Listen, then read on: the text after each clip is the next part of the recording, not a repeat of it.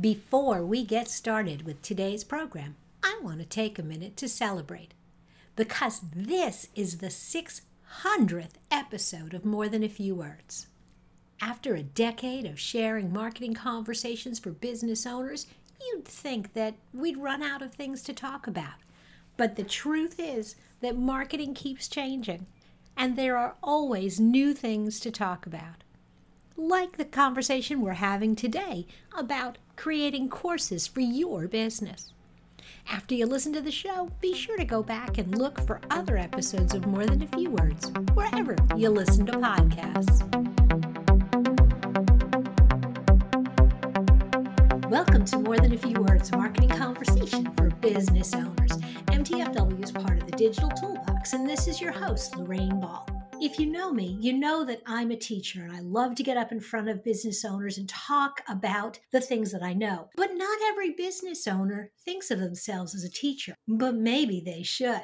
That's kind of what my guest, Jeannie Sullivan, thinks. When I ask Jeannie about herself, what she tells me is that officially she's a coach and a course designer, though many of her clients simply refer to her as an idea fairy. God, I love that. She loves a whiteboard and a dream, and she's going to give you a plan to make that dream come true. And making what seems impossible possible is not just what she does, it's who she is. And so I am so excited to have her here today. Hey, Jeannie, welcome to the show.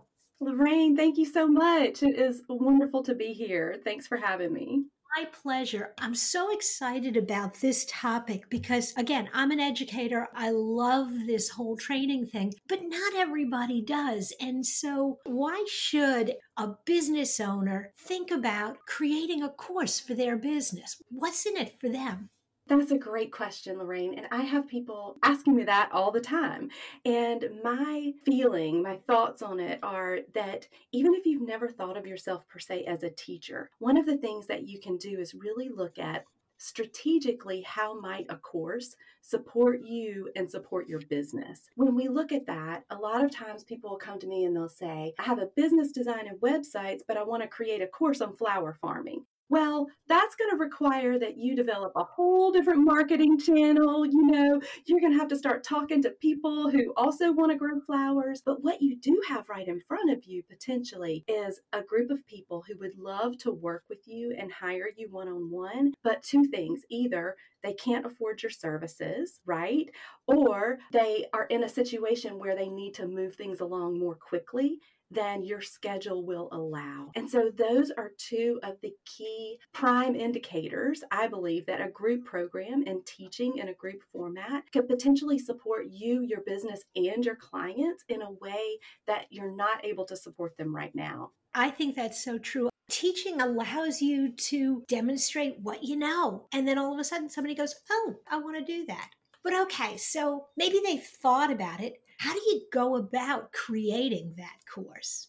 So that's a great question as well. And one of the things that I like to share with people, so this is my true belief, is that if you want to be a wonderful teacher, you need to stop sharing so much information. So when people are learning something for the very first time, they need simple, actionable steps. They need to experience successes quickly. So I tell this story that I heard from one of my graduate professors about the student who finally pulls her dusty camera out of the closet and is so excited because she's finally decided to put it to use, and she shows up to that digital photography class and she sits down, she's excited, she's got her hands on the camera, and she finds out that the first 3 sessions are all about the history of digital photography.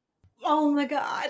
Right? All she wants to do is take a picture, but now she finds out that she's got to memorize when did digital photography come to be and what was the transition. But the person who's teaching this class, they're an expert and they're truly fascinated by all of this, right? So I think the biggest question is, can you as the expert, as the teacher, as the small business owner, put yourself in the beginner's mind of a learner to recognize that they really only need, I won't even say 1/10, 1/5 of the information that you have available in order to start making real changes. That is such good advice because you're right. Sometimes the more you know, the harder it is to step back and simplify it because either you think everything is important or maybe the opposite, where you just assume everybody knows the foundations because you already do. So I think that's really good advice. Another situation where I find that teachers who are also small business owners include more information than is helpful for the learner is when they're constantly thinking to themselves, well, I'm not a teacher. I don't know how to teach. And so they try to make up for sort of what they don't understand about teaching by just thinking to themselves, well, if I include 79 videos and 47 download worksheets, then it'll be worth the money that they're paying me for this class. And I like to think about it in this way. If you told someone, I can get you across the finish line, you know, in only 6 classes versus taking 100 lessons, which one are people going to want? So the amount of information does not equal the quality of the learning experience. Absolutely. And I think, especially if you're a business owner and you're selling to other business owners or to just busy people, they can only manage so much information at any given point. Let's say a business owner thinks they want to do this, but really isn't comfortable. Are there resources for them they can turn to that maybe can help them get organized, or I don't know, maybe people? Yes, one of the things that is tried and true for me in my business is I'm always asking 3 questions. So, how can this be simpler? How can this be more fun? And how can this be more me? And I think that I would encourage business owners to ask themselves that question when it comes to creating a course. So instead of going out and, doing a bunch of research on learning management systems and making a huge investment in software that you need, what would it look like to write down a short list of just 5 to 7 people that you already know have wanted to engage your business, but maybe couldn't afford it or you didn't have room in your schedule at that time, and reach out to them and say, hey, I'm getting people together for an hour every Monday for the next 3 weeks.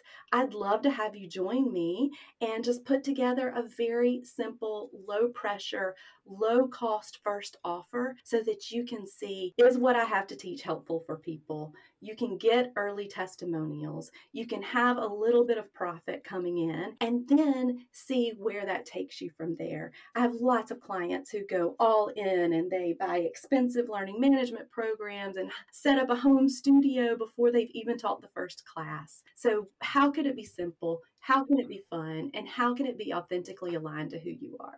I love that because it gives you an opportunity to test a lot of different little variations before you commit. I used to take that same approach with web design and with brochures. I always told my clients, you got to do the website first, then do the brochure because the website's easy to change. You print 10,000 of those brochures and you're stuck. Yes, absolutely. That's the same as when people go in and they record all their video lessons before they've ever taught the course the first time. And then, my goodness, no wonder people are burnt out and think creating courses is so hard because it is Mhm. difficult when you're publishing everything from the very beginning instead of giving yourself time to test and play. Okay, I have one more question, and I know this is a hard one, but when it comes to pricing your courses, I mean, I've seen classes pricing all over the map from free to $10 to 500 and 1,000. How do you find kind of that right place to price your course? That is a tough question. And I will say this, I don't believe that there is one answer to the question, but here's some guidance that I will give you. I think you need to look at what role is this course playing in my business. So if this course is designed specifically to get people engaging with as a client provider relationship for the first time, maybe it is a simple $10 or $12 course. If you're saying, hey, let's be in business together. What is the lowest sort of point of Mhm. entry to sort of make that handshake? But then there are other times when you're looking to literally take your one on one services and offer people the same transformation but in a group setting. And in that case, I would suggest that you really look at what do your one-on-one services cost and, look at maybe you're going to have 5 people in your program or 6 people in your program. Well, how do you look at offering them a place where they're paying slightly over a sixth of what they would pay for your one-on-one services? And just play with it from there. And I always say, when in doubt, price a little high because people love a discount. And so, if you've got people who are on the fence and your course is $1,000 and you ring them up and say, hey, it's on sale for $850, a lot of times that's what it takes to get people in the door and taking that chance. So when in doubt, go a little high, but don't be afraid to play with the pricing and really leverage both your intuition and also the role that this course is playing in your business as a way to guide that. Fantastic. Jeannie, this has been such great information. I'm absolutely going to encourage all of my listeners, if you think you might be ready to put that course together, you definitely should hop by jeanniesullivan.com to learn more about what she does as an instructional designer. Jeannie, thanks for dropping by. Thanks so much, Lorraine. This has been amazing. I appreciate you having me. My pleasure. If you've enjoyed today's conversation and would like to find other resources for your small business, be sure to check out digitaltoolbox.club. And then celebrate with us 600 episodes of conversations with small business owners. Check out all of the episodes on morethanafewwords.com or wherever you listen to podcasts. This has been another episode of More Than a Few Words. Thanks